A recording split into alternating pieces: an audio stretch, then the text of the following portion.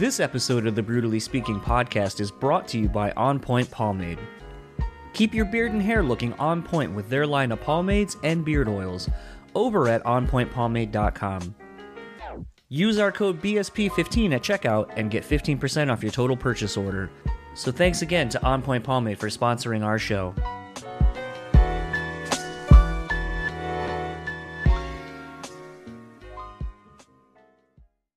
This episode is also sponsored by the Bean Bastard Coffee.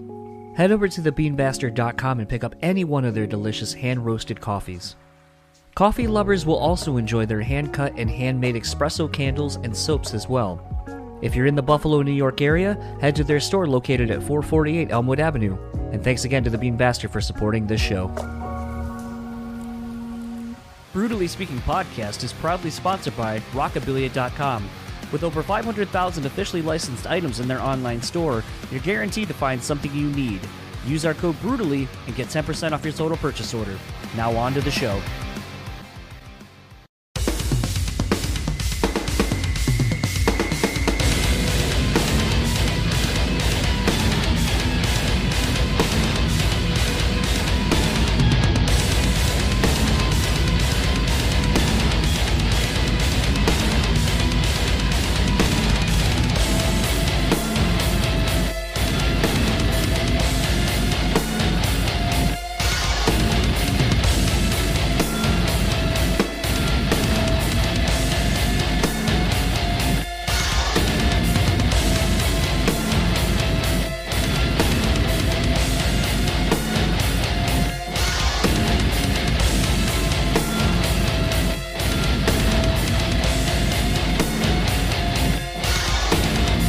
What's up, everybody? Welcome to another episode of the Brutally Speaking Podcast. I am your host, John, and this episode's guest is Malcolm Brickhouse. Formerly of Unlocking the Truth is probably how you know of him best. He was the guitar player in that band, but he is out now with a solo album, solo material at this point. I don't think a full album has been released. I know there's been a few singles as of when I'm recording this. You can probably still tell I'm getting over sick. I finally went to the doctor. I finally got diagnosed with a sinus infection, which obviously affects your voice. All of that said, you can guess what I've been drinking plenty of: water. Just loads and loads of water to try to help fight off this cold, this infection. But none of that is really relevant other than you're literally listening to me with a shit voice. But this is actually a really interesting conversation. I remember when getting the email from Amy over at Atom Splitter about having Malcolm on. And when they had sent the email with the new single of his at the time, I was like, there is literally probably nobody better suited than me to have Malcolm on because of my love of hip-hop and listening to newer hip-hop because of my wife, as well as kind of being in the metal hardcore world and all that kind of stuff. So the Venn diagram for a guest like Malcolm is perfectly on this show, especially if you follow over on Patreon, the weekly playlists I put out. You don't need to be on Patreon actually to hear the playlist, but to see the explanations. There's usually a lot of hip-hop on there, and just definitely something that I've always loved and gravitated toward musically. So it was really kind of cool getting to talk to Malcolm about kind of merging these two styles together and really kind of doing it in such a way that I'm not really necessarily hearing, as you'll kind of end up hearing in the chat itself. I kind of talk about, people like Juice WRLD and Trippie Redd and some of these other artists are kind of really trying to merge kind of the indie world of, rock, I guess, and more so in the lyrical presentation to, this kind of underground rap. Kind of harkens a little bit back to like some of the backpack rap era of, the late 90s, mid to late 90s and early 2000s. And just to kind of see what Malcolm's doing. I think he's definitely got a very unique take on what's going on. Obviously being more from... Actually, I think that's kind of the more interesting part, and you'll kind of hear more of it. And I always kind of never know how far to go into these in the intros, but, the fact that Malcolm is very aware of the fact that, he comes from the rock world as well as, being ensconced in, this kind of hip-hop culture and so forth.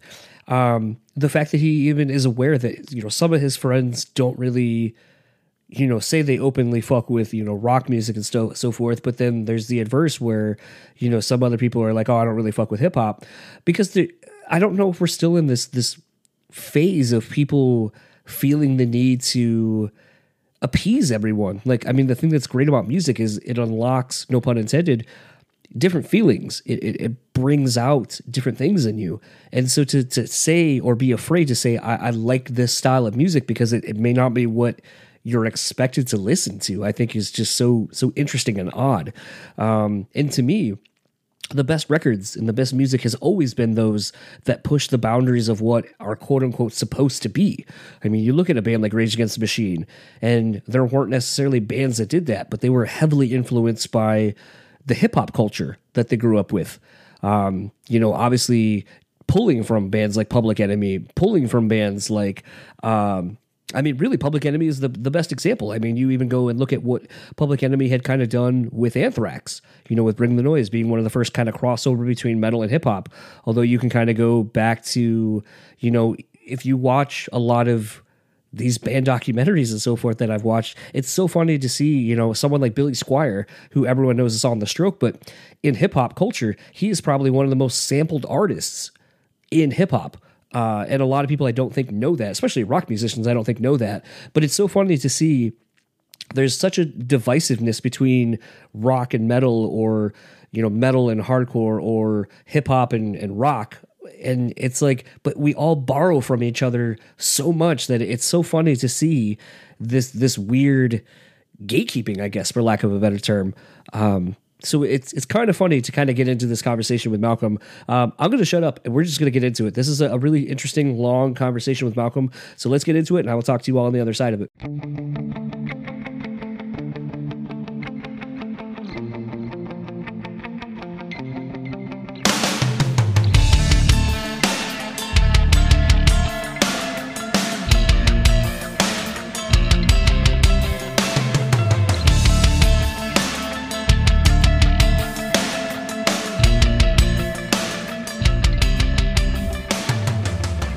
Like, I didn't know Safari didn't support this. Oh, yeah. Typically, most everyone just either like they already have it on their laptops or whatever, or use their iPhones and shit, and it's just straight to go right away. So, So apologies on my end. I thought maybe Amy would have said something about it, but it's all good. It's all good. So,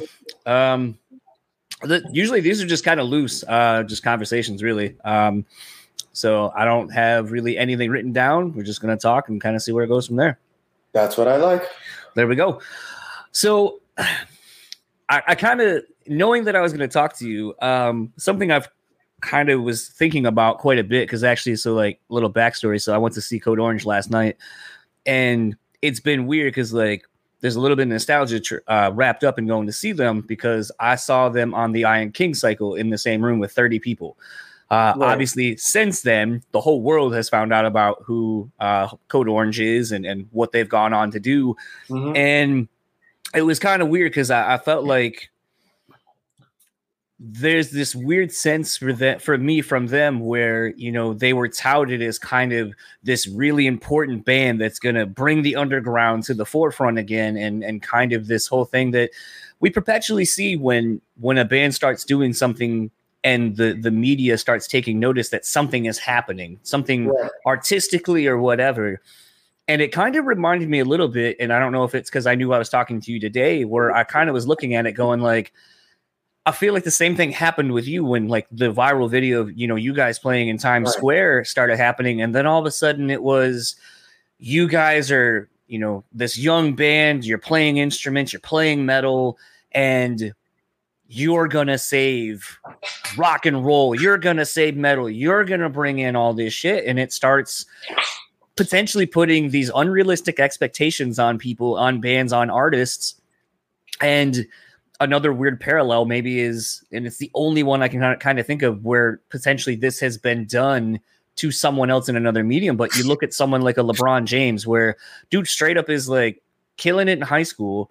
And then they're literally televising his games, and they're putting adverts in front of before his game starts of Magic Johnson, Michael Jordan, Larry Bird, like some of the greatest that have ever played. and then Right. presenting you this kid who is literally still a kid, doesn't even probably know who the fuck he is or what he's going to become. And there's all these expectations heaped on this motherfucker. And then it's like, I can't help but think maybe the same thing happened to you guys in Unlocking the Truth, where it's like, here is this thing and you're doing it because it's so pure. Now Right. there's all these expectations on it. So I kind of wanted to think and go back a little bit and ask you, how did you deal with it at such a young age to do something that was fun and just passionate about, to then it becoming this thing where you and your friends are the saviors of metal? Right. I didn't even see it as being the saviors of metal. I felt like it was more being the saviors of like my parents, like their, what they want. They didn't force me.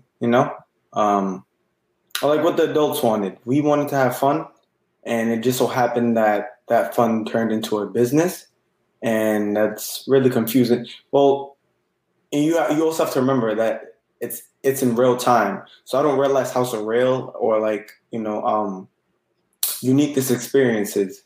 Mm-hmm. So, but looking back on it, I was more so once everything started rolling, and like you're saying, like how they, I guess take advantage, kind of, of the purity of what we're doing. It was more so to fulfill their needs. I realized later on, and it stopped being fun. Well, I mean, I think that's kind of the interesting thing that we often do, I think, to children. And I don't know.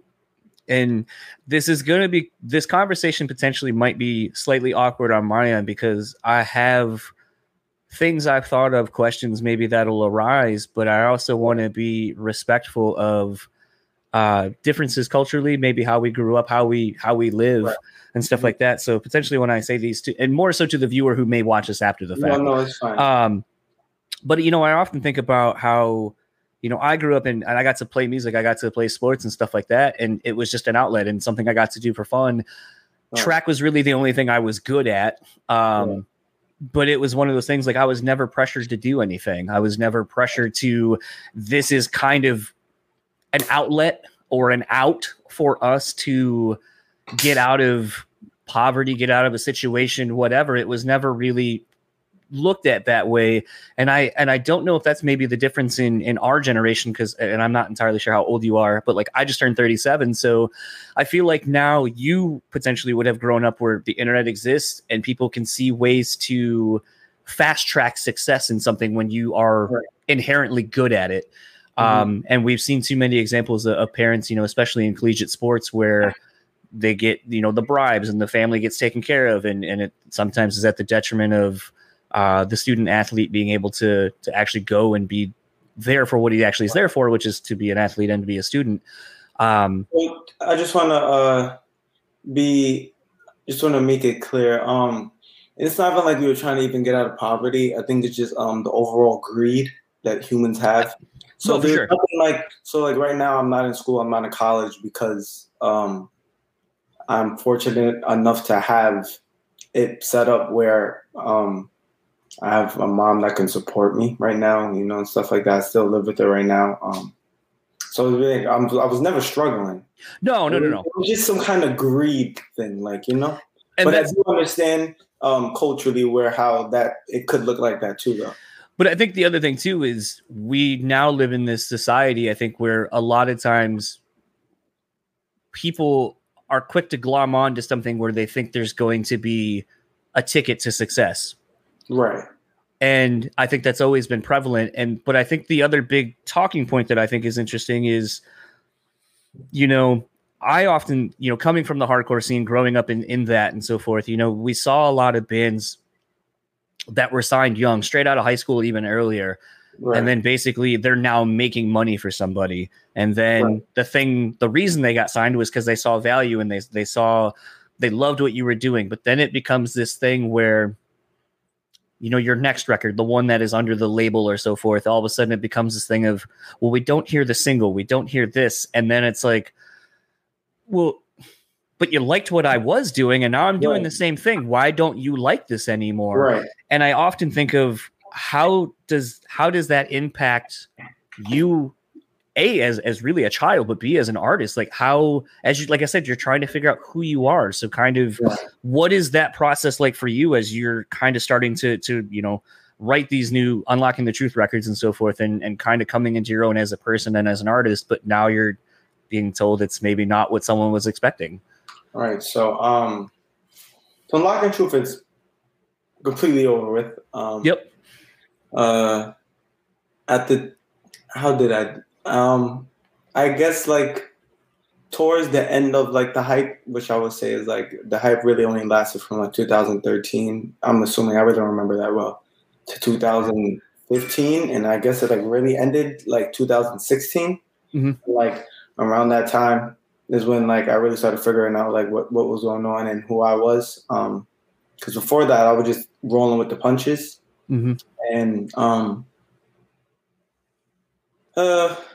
you know, I struggle with sorry about that. No, you're good. I struggle with drug addiction, and a lot of mental health problems, and they stem earlier from different experiences, but a lot to do with that experience. Trying to know who you are when other people have this vision of you, and then feeling guilty, you know, for not. It's so confusing. It doesn't even make sense to me. I hate that it's like that. And like, my new music is, first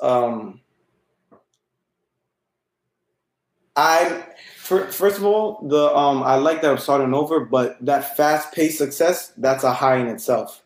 So I was addicted to also the attention I was getting, because Unlocking the Truth was kind of a void filler for me, for being bullied in school and being the different kid. So it was like I built a really strong ego around that character, Malcolm, that's, you know, on the internet. And it's so many layers to this. But now I get to just make my own music, express what I want. It has like, you know, sort of hip hop flavors. I'm just practicing. I'm really learning who I am right now, and usually we only know who we are based on what other people tell us, and I'm just kind of filling out what makes me happy right now. That's it, really. If it makes me happy, then it feels right. Well, I think, and part of the reason I kind of started on such a heady topic is because, you know, as far as what I've been given, you know, Rapture is the first single that you've kind of put out now that's new. And it's interesting because, you know, you start the video off by saying it's inspired by a true story. And I kind of laughed a little bit when I saw some of the comments of people, you know, being like, oh, you know, fuck that girl, da da da da da. Honestly, I don't even read the comments. I did not. I haven't. I mean, yeah, no one does. I mean, I just read them. I know. But I thought it was funny because a lot of people take it so literally. And I really kind of wondered, as I'm looking at some of the lyrics, I'm kind of wondering if Rapture is kind of more about your experience going through the music industry. Right. Yeah. Like I kind of was taking more of that versus more of, and everyone goes through heartbreak and relationships and so forth. But to me, it's like, you know, you have like the line of, and actually I'm going to pull it up so I don't get it wrong. But, you know, like you make the comment in it where you're talking about, where is it at? You talked about basically like giving half your heart, you know, in it. And, you know, basically someone didn't give you the half to make you feel whole. And like, to me, just kind of peripherally on the outside of what I noticed was going on with Unlocking and how it just kind of seemingly just went away as quick as it came, that I'm like, you know, as I'm hearing that lyric, I'm like, you know, you can almost say that maybe that's an analogy for being in the music industry. Like I gave you half my heart, and I was looking to you on the business side to make me feel whole and be a whole person, a whole artist, all this kind of shit, you know, with a lot of the lies and promises that people will tell you. Right. And then, you know, they stab you in the back and all this kind of shit, especially when you probably need those people. Right. And then it's like, all right, well, fuck, now what? And so like, to me, when I listen to this song and, you know, like, you know, I'm looking at a sign or a lyric right now, sunny days turn to fall in the rain standing tall, just numb to the pain when I fall, I'll take the blame like it's my fault. Like you as artists are essentially always the fucking scapegoat when something goes wrong. Right. And and I think that's so shitty. And it's one of those, like I said, I couldn't help but see so many connections to this is really a song about probably your love affair with the music industry. It's a love affair. I've come to realize, I guess that like the fame. I don't know what you want to call it, but I guess that fame, the music industry. I'm in love with quick highs, and that's because of that experience. And as you all know, that I like things that are not very long lasting. They don't last very long, and that's what I've been working on, and that's what kind of the songs are about. So you can see similarities between like maybe drug use, heartbreak, that experience, if you know like what I've been through, and it all goes together. And I kind of just try to put all that stuff in one kind of. So you're spot on with how I felt writing those lyrics. Well, I think that's the other thing. And, I'm really thankful that, on your YouTube and so forth, that you actually put the lyrics out there, because sometimes it's real easy to mishear something, or like, and, that's sometimes the great thing about music is, you look at a band like Korn, notoriously never puts out their lyrics. Right. So, it leaves it to interpretation. So maybe, what you think you hear is what you needed to hear, and that's why you connect with it. But there are a lot of artists, I feel like, especially when you're dealing with more headier topics, like, you're talking about on Rapture and potentially what you will be talking about going forward, that it's nice to be able to read it, because it's still open to interpretation, but it's still nice to literally be able to go, this is what you are actually saying. Right. All right. let me think about that for a little bit. Let me see where it sits, and let me see how you're manifesting it in like your video and what it means and so forth, and kind of take in the full package of what you're presenting. And sadly, I don't feel like a lot of hip hop is doing that right now. Unfortunately, I think they're just so focused on visual narrative that I think it's kind of not cheapening the product of the music or their lyrics, but I think it's just maybe they don't feel strongly attached to what they're writing, maybe, and that's why they're not putting it out there. I'm pretty sure it's more so what it is. It's something to have fun. They're just trying to have fun, they're just making music. So that's what I respect about it. I realized like trying to like go through that process, you kind of, I kind of try to hold on to the fame. So I tried to like see how far I can take my metal hip hop, but it can only go but so far. And like, there's Rapture, there's other stuff I have, that's kind of how my music is right now. It's not like straight heavy metal or straight, hip hop. It's definitely more on the rock side, but you definitely hear those hip hop influences.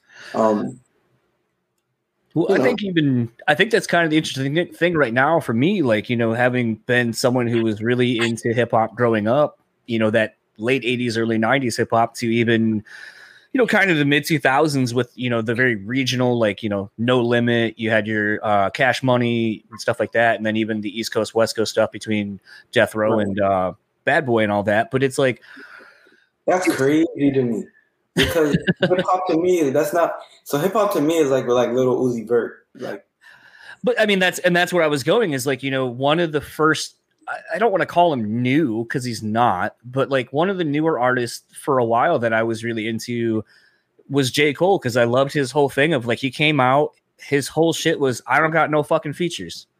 Like, it's me. And if this record's going to be dope, it's me. It ain't on the back of nobody else's success. It's straight up because of me.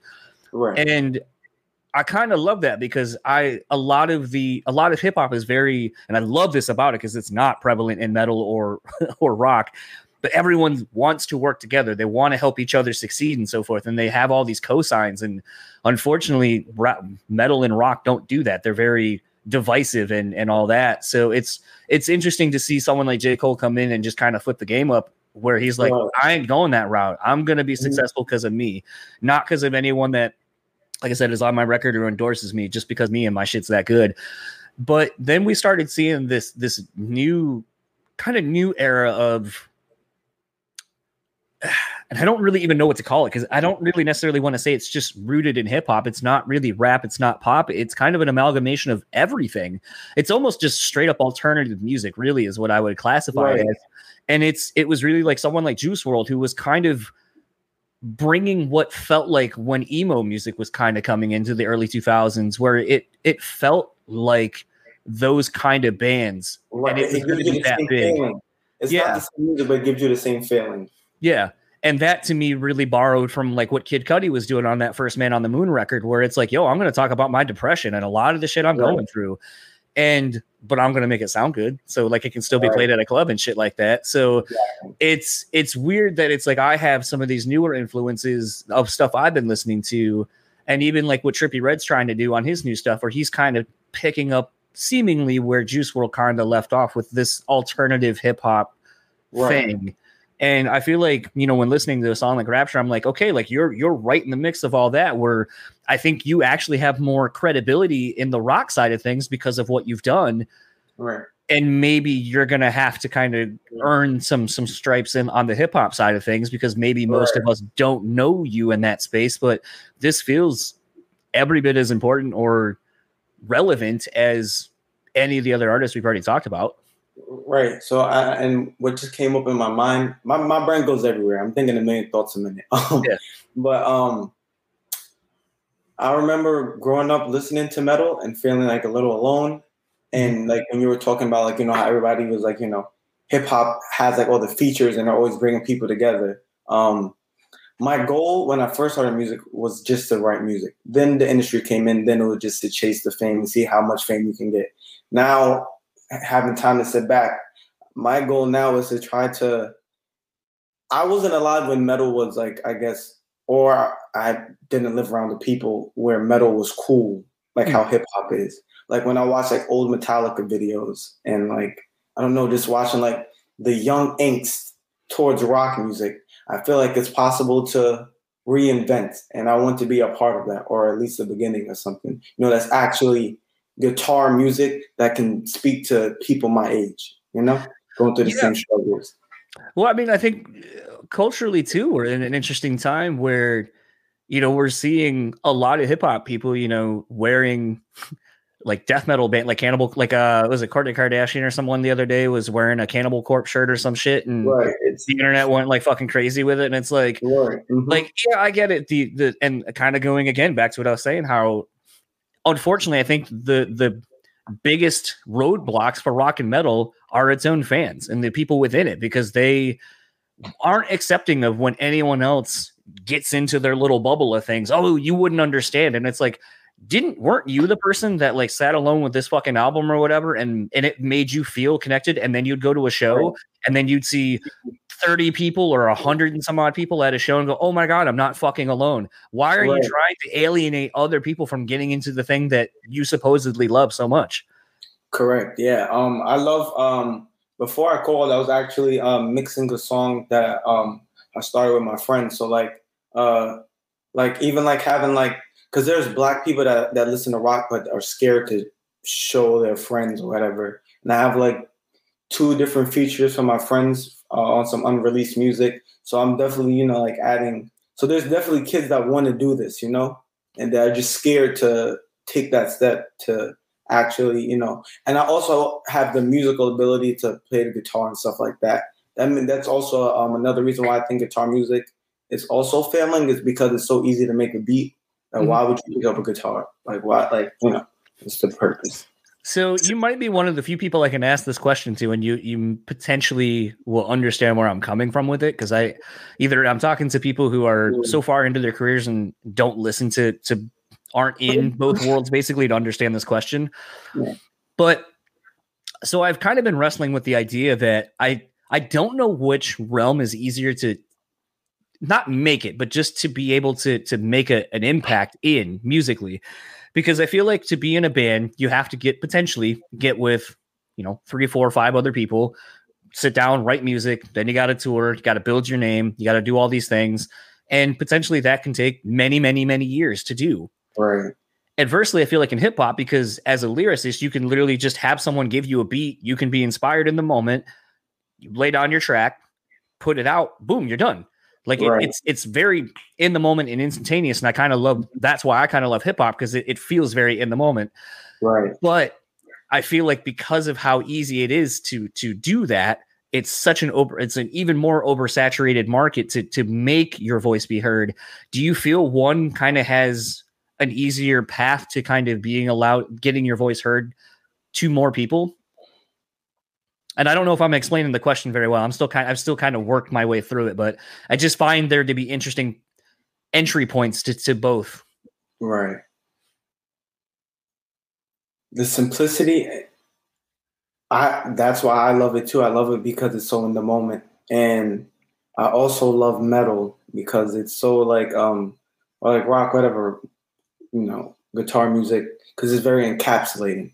It's very, but the music today is more fun. Even if it's sad, it's still like more fun.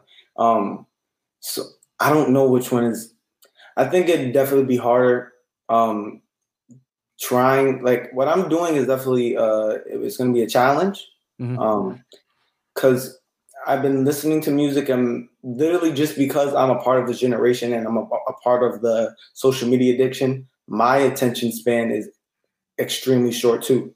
So growing up listening to songs that have bridges and all that kind of stuff, trying to like make that work today is so crazy. Like trying to make a 2-minute rock song, I just don't understand how.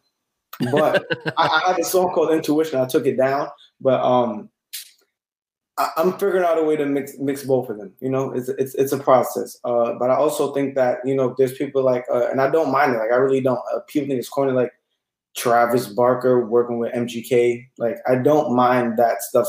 Like because that's an entryway too, because they're accepting him. I don't know why. I like some of the songs, but clearly people do want something different. There are people that want something different. Well, I think the other thing too, and a lot of people sort of forget, like, I mean, there's obviously a reason why Blink-182 is not doing anything, and that's because Mark has been going through cancer treatments and so forth. But I think the other thing that we sometimes forget with some bands is eventually it's like you can only do the tour cycle for so long before you get burned out, and then you need to be a person.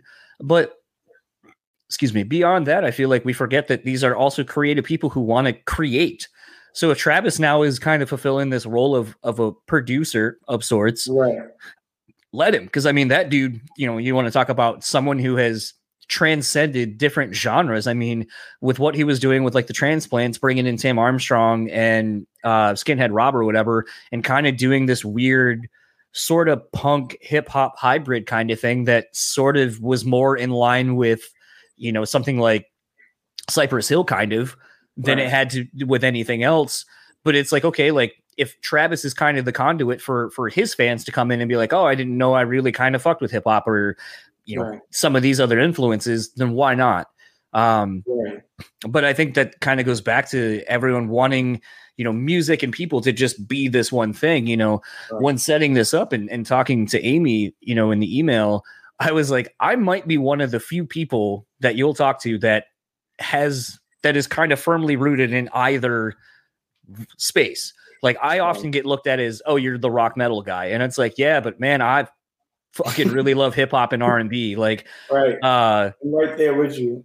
So it's one of those where it's like, I don't often get to talk about the other side of things that I'm into, but it's weird because a lot of times it's my love of hip hop and R&B that has allowed me to notice those influences getting sprinkled into metal and hardcore. And when I talk to some of these people that I do, they're like, I've never gotten to talk about that. Or, you even look at that video that went viral recently of Dave Grohl explaining that the opening to Smells Like Teen Spirit, he's like, that's a fucking, straight up, like Motown beat, the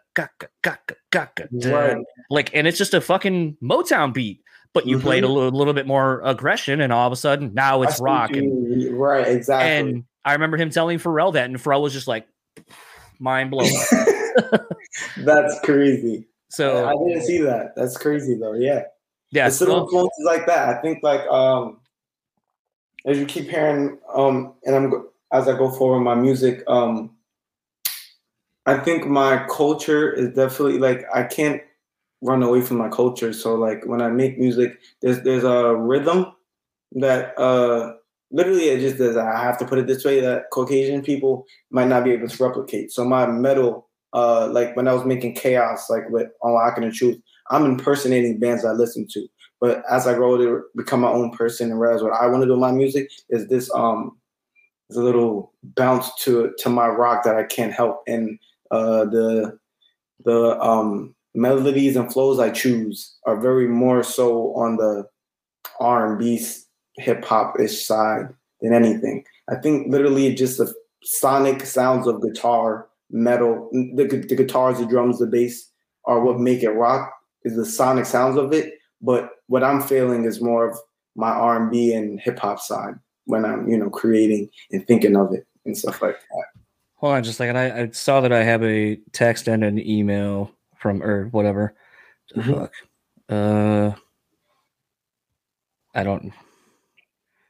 I'll have to deal with that later. I don't know what the fuck that's going on.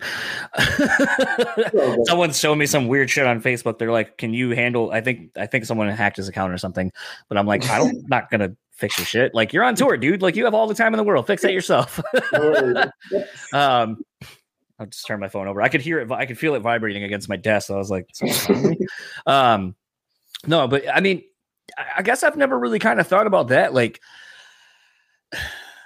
I guess maybe having to, I don't want to say homogenize, I don't think, but like just kind of having to take yourself sort of out of like what comes natural to you to cater it to the audience that you're basically playing for, at least in the rock and metal space.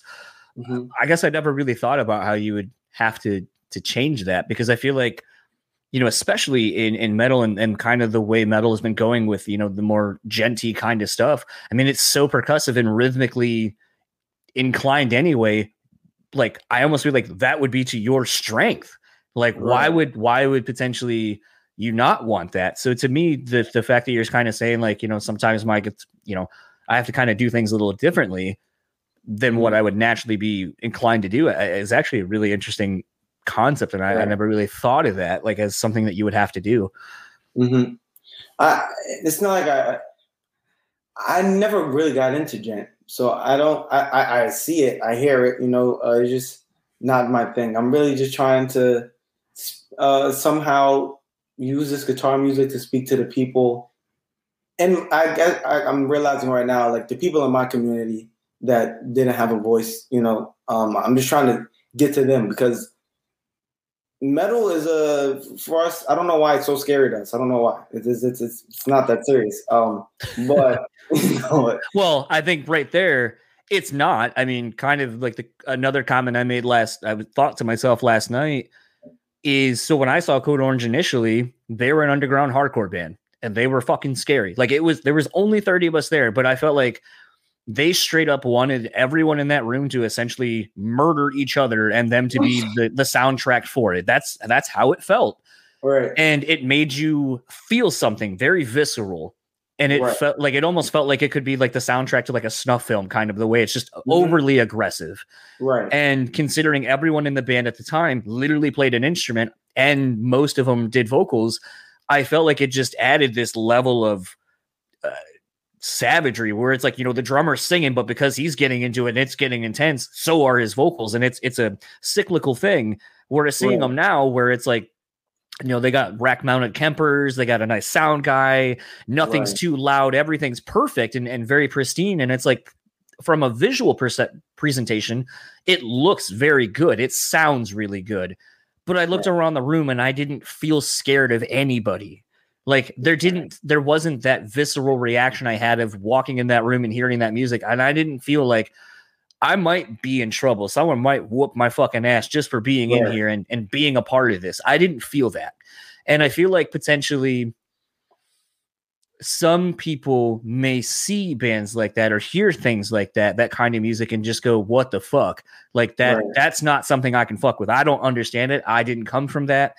But I think the one thing that good. Oh no, okay. No, I was just thinking, but today, like, kids, like, if you go to a party, we're moshing now. It's not like, what do you call it when, like, you throw the fists? I don't fucking remember. Like, we're not doing that, but we're moshing there. I feel like it's the right time for my music, kind of. Like, if it catches on, it's like it would be the time would be now, because they like the rock music. I feel like we're still scared to accept that it's coming, kind of still. Like the real rock, like, you know what I'm saying? Like, like we like listening to Playboi Carti and thrashing and saying we're punks and all that kind of stuff, like, and moshing. And I think when I play my music for my friends, they do seem to like it. They're just not anything else like it out there, you know? And well, I think that's the hard part about being sort of at the forefront of, like I said, with some of these other artists, like, you know, like what Trippie Redd's trying to do, like what, you know, some of these other artists are doing is there's not really, I don't want to say template, there's not really an example. Right. So, and people are always afraid of what's new and what they don't know, because unfortunately we live in a world, even though we have social media and everyone in theory has the ability to showcase what their life really is, everyone puts on a fucking front. Right. Like I've always said, like before Twitter became what it is, and there's still so many people that don't use Twitter, but Twitter's where shit gets real. Like I would see someone post something vague on Facebook, and then Twitter, they would fucking call out the person by name because they knew that person wasn't there. Like Twitter is where like people will fucking pop off. And right. I kind of love that. But I also feel like, unfortunately, we live in a world where we're so able to really showcase who we are day in and day out, warts and all. But unfortunately, everyone wants to be fake and just wants to present the best thing. Or, you know, and like, you know, something you had said, and I think is really commendable is, you know, you're pretty open about, you know, your mental health and stuff like that. And I think that's very good. Like as someone who recently started going to therapy earlier this year myself, I can't believe how much it's unlocked for me and how I've noticed things a lot differently. And I'm not afraid to talk about them. Like if someone's making me upset or whatever, like therapy has taught me to vocalize something in the moment, because if you don't, no one knows. Like no one knows how you're feeling. Mm-hmm. And if you don't tell someone, then they're never going to know. But I feel like adversely, you have those of us who have those tools now to articulate ourselves the way we want to and how we actually feel, but others aren't and others don't, because they're still afraid of being judged for who they actually are. And I feel like that correlates whether it's as just straight up as people, person to person, or even musically. Like, I mean, you don't want to sit there and be like, yo, I fuck with this real hard. Oh man, that shit sucks. Oh, yeah, no, I mean, I don't really like it. This part is cool. And it's like, you get that because you don't want to get judged. No one wants to feel excluded. Right. But the freedom comes from when you are able to just be. That's when it was fun, you know? That's so, and the reason why I'm so open about my mental health is because I feel like mental health is since it's really like I don't, my mom hates it. Like, I say I'm privileged. Like I'm not extremely privileged, but like I have like so much things not to worry about that. Or the only thing I have to worry about are my thoughts. Like, so like my thoughts consume me all the time. And I guess my music started changing into what it is now, and I'm realizing that I could like, you know, just make what I really want to make.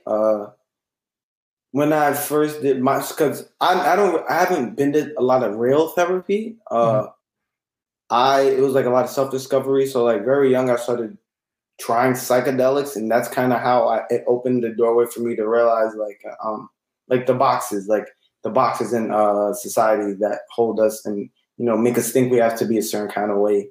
And then, but on the other hand, you know, when you go too far and you feel too free, I also got addicted to sedatives or benzodiazepines because, you know, trying to be yourself all the time and truly like who you are is very stressful, and everybody else telling you you shouldn't be that. So I definitely understand. No, it relates to the social media thing too, you know? Well, I think that, like, you know, in my, it's funny. I've been telling the story a little bit recently to some friends because there's the perception that I don't do or have not done any of that kind of shit. And so like when I recount stories of like, oh, when I, you know, did coke a bunch one night and and they're like, what, you did coke? And I was like, yeah, like I do it. I just don't do it often. Right. Like I have a healthy respect for all the things that I've done, but I as an inquisitive person, like how could I not try some of these things and just see what it does? Like, I mean, heroin's one that like I don't think I'll ever fucking do because it just there's too many stories of that just going horribly wrong. But like for the most part, I've never heard a story of someone eating too many shrooms and dying. Like you might feel like you're gonna die, but you know, that's why something like ayahuasca has me really fascinated, because it's like it's one of those things where like I think one of the Jason Ellis made a comment. He was like, you start bargaining with yourself in the middle of the trip because you're like, oh, I understand what this is trying to teach me about myself, and then it'll be like, nah, motherfucker, you think you do, but like now I'm about to show you some real shit, and then you really get into the weeds. And going from that, like none of us have the answer. None of us really figured it out. Like there's nothing to figure out, and that's what gives me the confidence to do what I'm doing with my music, because no one's figured it out. No one really has, I don't know. It's just so free. It's a very freeing experience and also scary.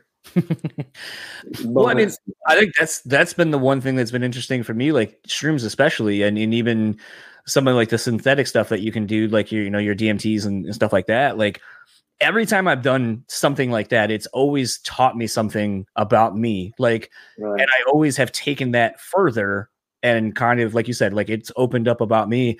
I haven't done any of that stuff in a while, and like years. And I'm kind of like, okay, like I'm almost 40. I feel like my life's at a different spot than it was the last time I did it.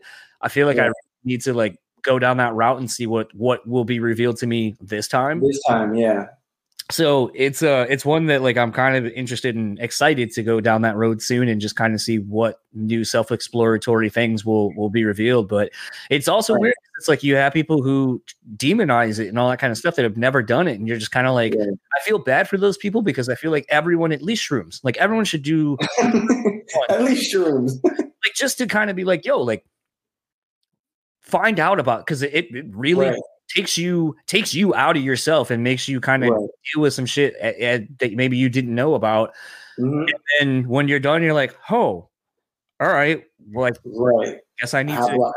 I have a lot to work on right now. And now, and the other thing too that I think would be really interesting is, in light of actually going to not going, I did it like this, basically therapy with a therapist over something like this, that now that I have other tools, that I wonder, it's almost like playing a video game. I leveled up, so now I want to go back and see like what I could find or what it'll teach me now that I have other tools to be in the midst of these things, and what it'll unlock. So I often think, people who do it or have done psychedelics, I think are on a different wavelength of thinking than those that haven't. And unfortunately, it sounds really pretentious to say it like that, but I think we, as those people, are more apt to want to know more about who we are, more about the world we live in. And like you said, it's interesting that once you start kind of taking these things, the boxes that you notice that people, society, all these things kind of start putting us all in, you're like, why is that? And I chose to do them at like the stupidest time. Like I was still in the middle of like of like all the like clout ending. Like I was like right in the middle of it, and I was like, oh my God, my family's not real, my band's not real, nothing's like, it was the worst. So then I'm coming back sober with this whole new mindset that makes me feel free, but everybody else is like, well, I depend on you. So I had to figure that out, like it's crazy. But I feel like maybe that's actually more a good thing for you, because instead of everything essentially falling, like you kind of realized before it happened that it was happening. So you were able to better prepare yourself and those around you for the inevitable quote unquote collapse of that thing. And I think that's actually a good thing, because instead of being blindsided, I mean, think about what it would have done to you had you not gone through that at that point. Right. And then feeling the weight of everything else compounded onto it. I mean, I can only imagine how much more worse that would have been for you mentally, just being in your own head about all of that shit then versus kind of equipping yourself for that. Right. It's still like, I think I've never, I'm still working on letting go of that experience. And it never felt like it ended still, kind of like, it doesn't feel like there was a real end to it. We just disbanded. So I didn't look at it as if it was falling apart. I was really dissecting myself, seeing what I wanted. And I really just want to make music. Like it makes me happy. Like I just remember being a kid and just trying to remember the things that used to make me happy, like anime, stuff like that, everything they tell us that's not, that doesn't help the rat race, It kind of reveals that, you can still, life is here for you to, it's kind of like a play field. That's how I kind of look at it. It's somewhere we can play around. And one of the games we have to play is the game of life. So, you work in between those confines, trying to find your balance. That's kind of how I look at it. I'm still figuring it out. Well, it's kind of funny as, talking to you now, it's funny how prophetic the old band name was for you. Like, right. I guess I never realized that until literally we're talking now, but it's kind of a really profound at such a young age. You kind of tapped into something that maybe even you didn't realize you were tapping into at the time. Right. Yeah, I'm aware. I'm aware. My brain's a pretty crazy place. This is kind of a out of left field question, but like, you seem very much sort of like me, like you're constantly thinking of things. You're always working on a million things at once. Mm-hmm. How were you in school? Like, were you good? No, I mean, not like, how were you? Yeah. I just went to regular school. Like, sometimes we would bring a tutor with us. I'm kind of talking more like the balance. Well, no, not even that. Like, I did okay in school, but like, I definitely was one of those that like I said, I ran track, I played basketball, I played football, I wrestled, like I did. And I was like in a ton of extracurricular activities because I never wanted to just be the one thing. I had so many other things I was interested in, but sometimes those things were kind of a detriment to me because either I didn't have a social life because I was doing all these other things. I would fail classes because they weren't important to me at the time because, basketball or, my girlfriend or whatever, or this video game, like I realized I was not really meant for a traditional schooling system. Like I learn, I can retain knowledge very quickly, but I realized if the world existed the way it does now, I would probably be better being homeschooled than someone just kind of being like, all right, like here, kind of learn at your own pace and so forth. Cause I don't feel like the traditional school system is set up for people like us to succeed, if that makes sense. So I kind of was wondering how you. Yeah. Okay. I see. Yeah. Sorry. I didn't explain that very well initially. No, it's all fine. It's just a battle with yourself. I don't know. I got through it. I barely passed, like that's how it was. I went to school high every day. Like I didn't really give a fuck about school at all, really. Like I knew that's not what I wanted. But try to explain that to like your mother, and then she also knows that I have my ideas from, at the time, from the drugs I was taking, and she's like one of the people that demonized psychedelics. So. I kind of had to just deal with it with myself and be like, and trust myself. It's just trusting, like, even if I don't do good in this and I don't get praised for it, like so what? Like, just do what you like. And like and the reason why I struggle with mental health is because it seems like I know all the things to do to make myself happy, but like I guess just the overall first experience of everything happening so fast. I'm always just living in the future. So I'm aware of everything happening, but I'm never in the moment, always in the future. And that's where my benzodiazepines to Xanax, that I have a really bad relationship with Xanax, because it kind of feels like the key in my brain that just like the voice that talks all day, it just goes away like in my head. And that's the problem with that. But I kind of just have to learn, just trust myself, trust even the doubts. If I doubt something, the same thing. Just no one has all the answers. My mom could try to tell me this is how I should do it. My friends can tell me, you can tell me. But at the end of the day, none of us really know even why we're here, how we're born, how this exists. So, it's I really just look at it like it's a playground, and you just do what you do. And there are consequences. There's like karma. There's good karma, bad karma. Decide what you want. I decided to chase fame and do all that, and the end of that is that it's all at the end it's what's the word, the word I think of right now is it's fake, it's not real, and you feel it at the end, it's empty. It's not fulfilling, and that's the chance I took with that. So now I'm like, playing the game, and then just weighing out like the good and bad of whatever decision I'm making. Well, I feel like a lot of times I feel like you going through all that at such a young age is actually a blessing after the fact of all the bullshit. But like, it's actually a blessing because you're able to now know what you want, how to like what's meaningful, and how to kind of approach it from a more purist standpoint. You already know that like the fame side of things is fleeting and it doesn't last forever and it's not fulfilling. Right.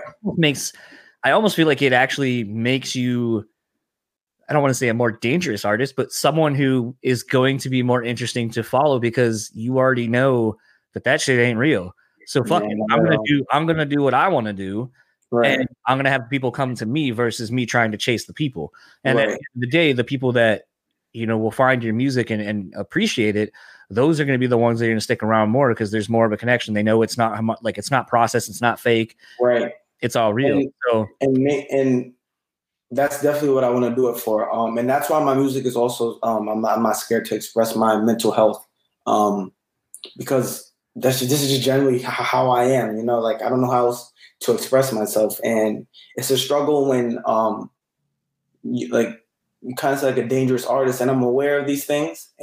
But when you're like just in the basement making music by yourself and you're not getting the same satisfaction that you're used to when you were just playing metal instead of like creating and thinking all these thoughts, it's kind of crazy. But when I do get like the little fan mail I get and whatever, it's always deep messages, like how my music has, helped them with their drug addiction or something like that. And that's really what I like, if it's not like I'm trying to save the world. I'm not trying to save the world. I barely save myself. But like, if it makes you smile, if it could help you, it's better than just chasing some fake idea of happiness, So yeah, it's my take.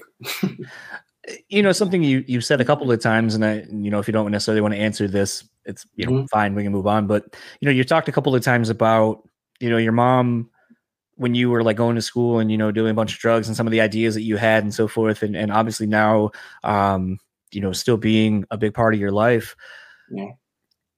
Do you because and I guess kind of maybe make a little bit more sense. So like, it's interesting talking to my parents now, because as I've gotten older, I view my parents in this new lens of like, they're people. And now looking back at my life with them, thinking about like, it's still kind of a mindfuck that you're like, okay, my parents had me at 24. At 24, I couldn't imagine being responsible for a fucking person. Like and the questions that as I got older, like you start asking about life shit and you're like, motherfucker, I'm trying to figure this out. Right, like exactly. I don't got the fucking answers. So to look at your parents now as people, not as just you're a parent, how has your relationship maybe changed, or what has it turned into based on, it seemed like, you seeming like you're kind of in a different space now than you were back then, on a multitude of reasons. How has your relationship changed or grown with your mom over that time? Oh, did I lose you or did I freeze?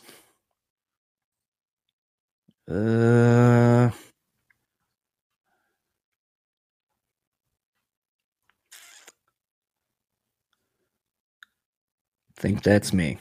Nope, I'm still going. Signal's still good.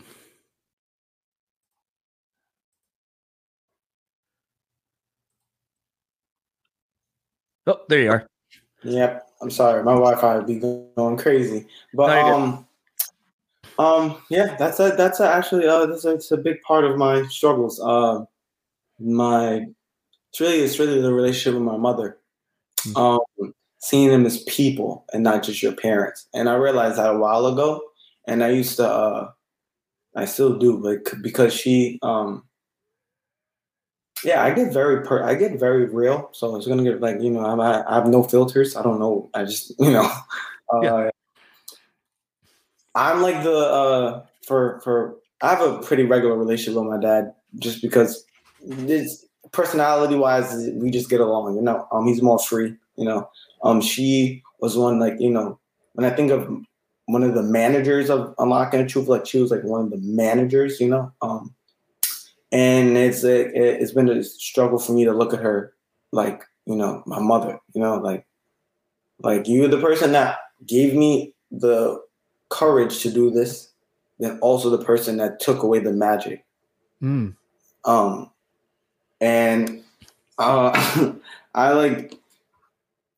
feel like I've been like and I feel like it's just from how she was raised, and like I'm here because of her a loss she's had, and I'm filling that void for her. And I think she's a human. She's not meaning to hurt me, in any kind of way. And I always call her a narcissist because I really truly believe she's a narcissist. But then thinking about it that way, they're people. And I realized I have exactly all the same traits that she has. And the only way like we can ever stop the cycle of arguing every day was for me to see myself in her. And I have so many traits that are the same. And I'm realizing that like yesterday, like just like if I really just look at you as a person, I can understand you. And I would feel just like you. And I was like listening to some of my songs, but putting myself in my mom's perspective, listening to the lyrics and how it would affect her. And it's like we're the same person. It's pretty crazy. So, who the fuck is knocking on my door? 1 second. Yep.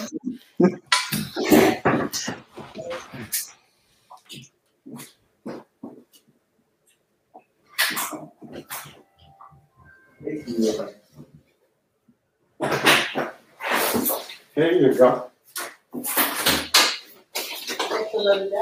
Okay. But yeah, it's just, I have to look at her as not like, I just really felt like a real product. Like I thought she mentally destroyed me, but as I keep going further on my journey, it's really just a battle with myself. Like I can't blame anybody. Like how, if she decides to, I don't even know how to, I don't like want to give like exact examples, but matching her energy doesn't work. I have to be the bigger person, or not even the bigger person, just realize she's a human. She has feelings and her feelings are valid. And if I think she's a narcissist because of how she treats me and that she wants things her way, and I'm arguing back saying I want things my way, we're in a loop right now doing the same thing. So if I can look at you and see myself in it, then things can change. If we can look at each other as, human, part of the, we're literally made of the same essence, whatever universe, God, whatever we want to believe in. That's how I have to look at it. We have a like really strained relationship. It's like really, really bad.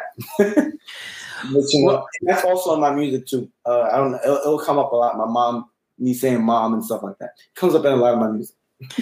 Well, it's funny because, like I said, it's as you get older, you just kind of start looking at things differently. And like I said, I don't know how much some of it, like, sadly, I felt like such a fucking cliche. Like when my therapist is like, we're talking about something, and then it boiled down to basically my parents. I was like, God damn it. Like, I was like, couldn't it have been something different? Like, not just my fucking parents. Like, come on. Like, I think I'm a little bit smarter than that. I could have figured that one out. But then as we started breaking stuff down, it's just, it's a lot of things. And it's like, how can it not? Because that is essentially your foundation for you. Yeah. Like you are, in theory, at least like, I don't want to say like literally you are half and half of your parents, but I mean, you are basically the makeup of the two of them. So how would you not have components of them?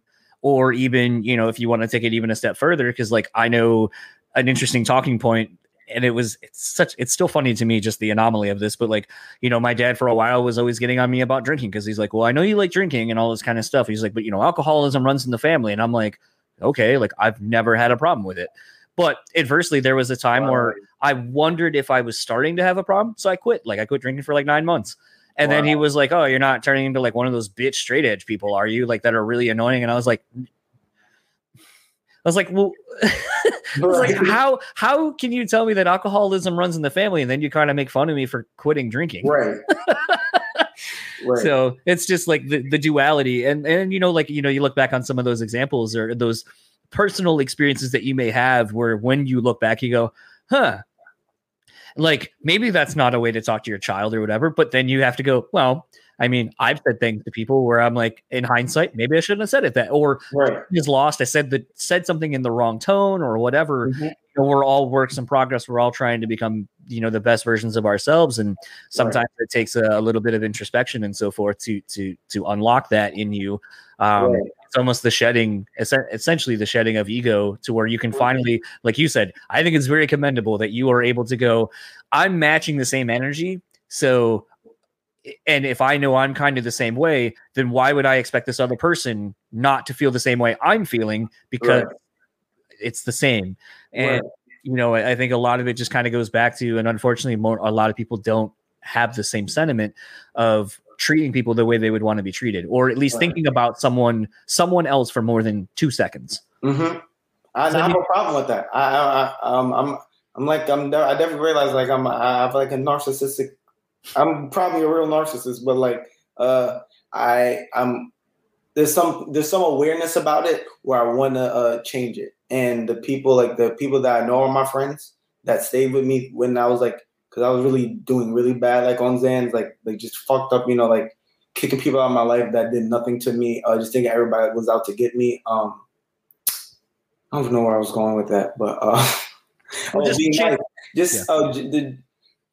there's also, you just have to treat people how you'd want to be treated at the end of the day. And I commend those people, and I work on myself because I know that there are people that if I'm anything like, and if I treat them anything like how I think like my mom treats me, right?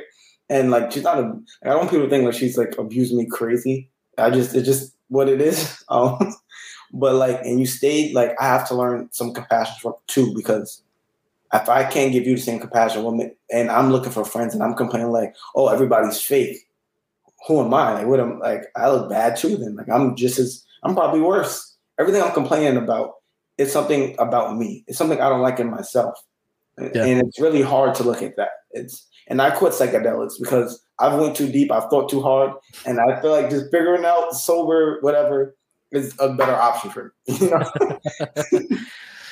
Well, I think that's kind of a good place to wrap this up. I'm looking forward to having you back on down the road when there's some more music, some more lyrics to talk about, some more life that we both have lived that maybe informs another chat. But this is a lot of fun. Like I said, I was really looking forward to this when this came across my email, just because, like I said, like, where we kind of started off is some stuff I've always, thought about when you guys were coming out, and just, like I said, and I think it makes more sense now that I've kind of talked a little bit more about therapy and kind of getting to know myself and thinking about like my parents becoming people.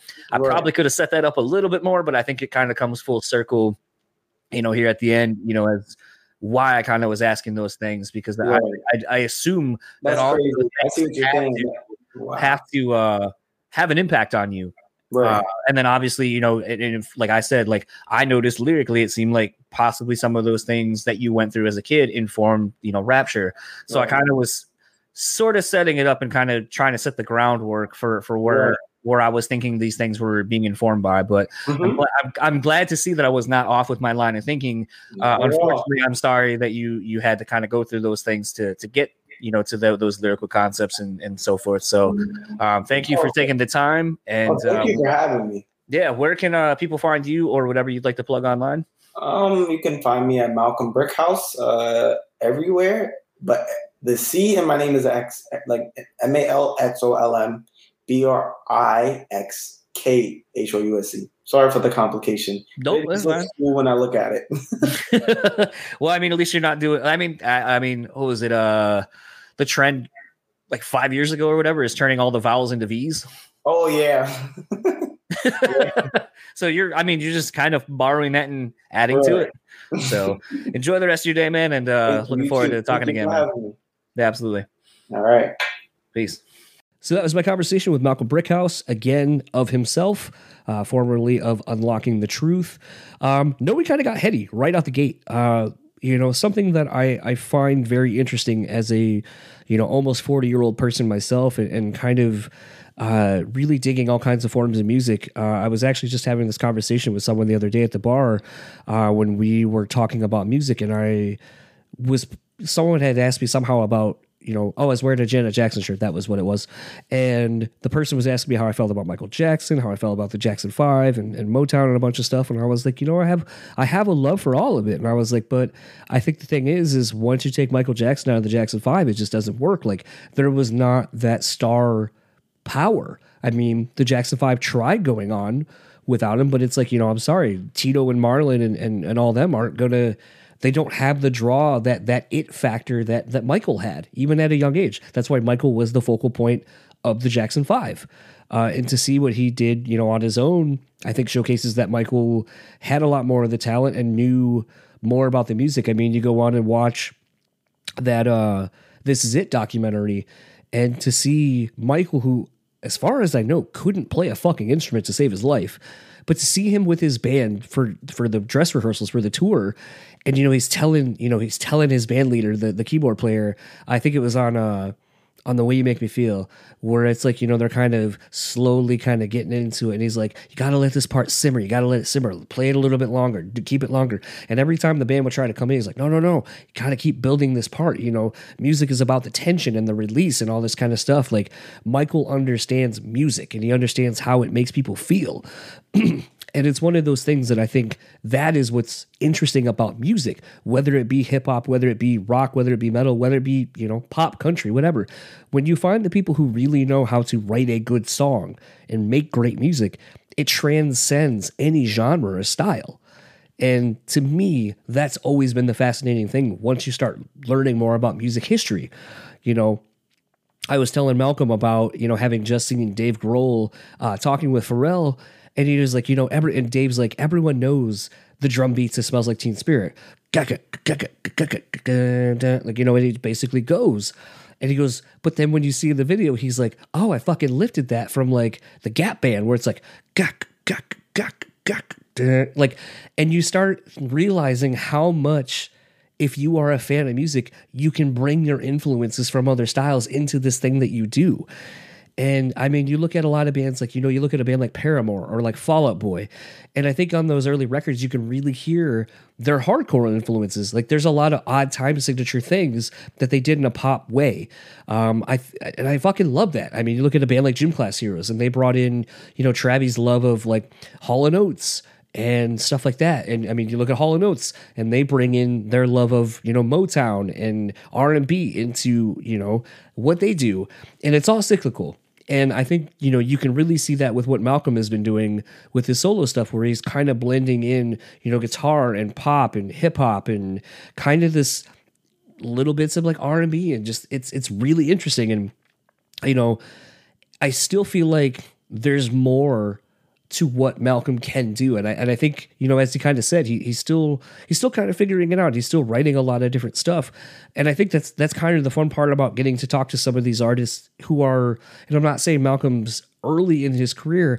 I think he's early in what he's doing now. And I think that's the fun part about finding someone like Malcolm who has the success that he had with Unlocking the Truth, but he's able to now parlay that into something that's a little bit more, I think, honestly himself.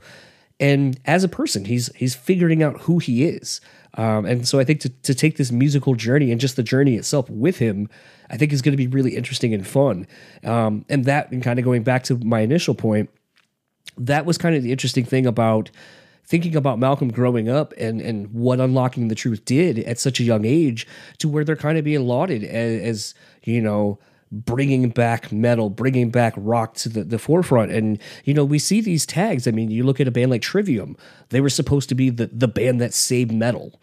And we start heaping on these lofty expectations on people.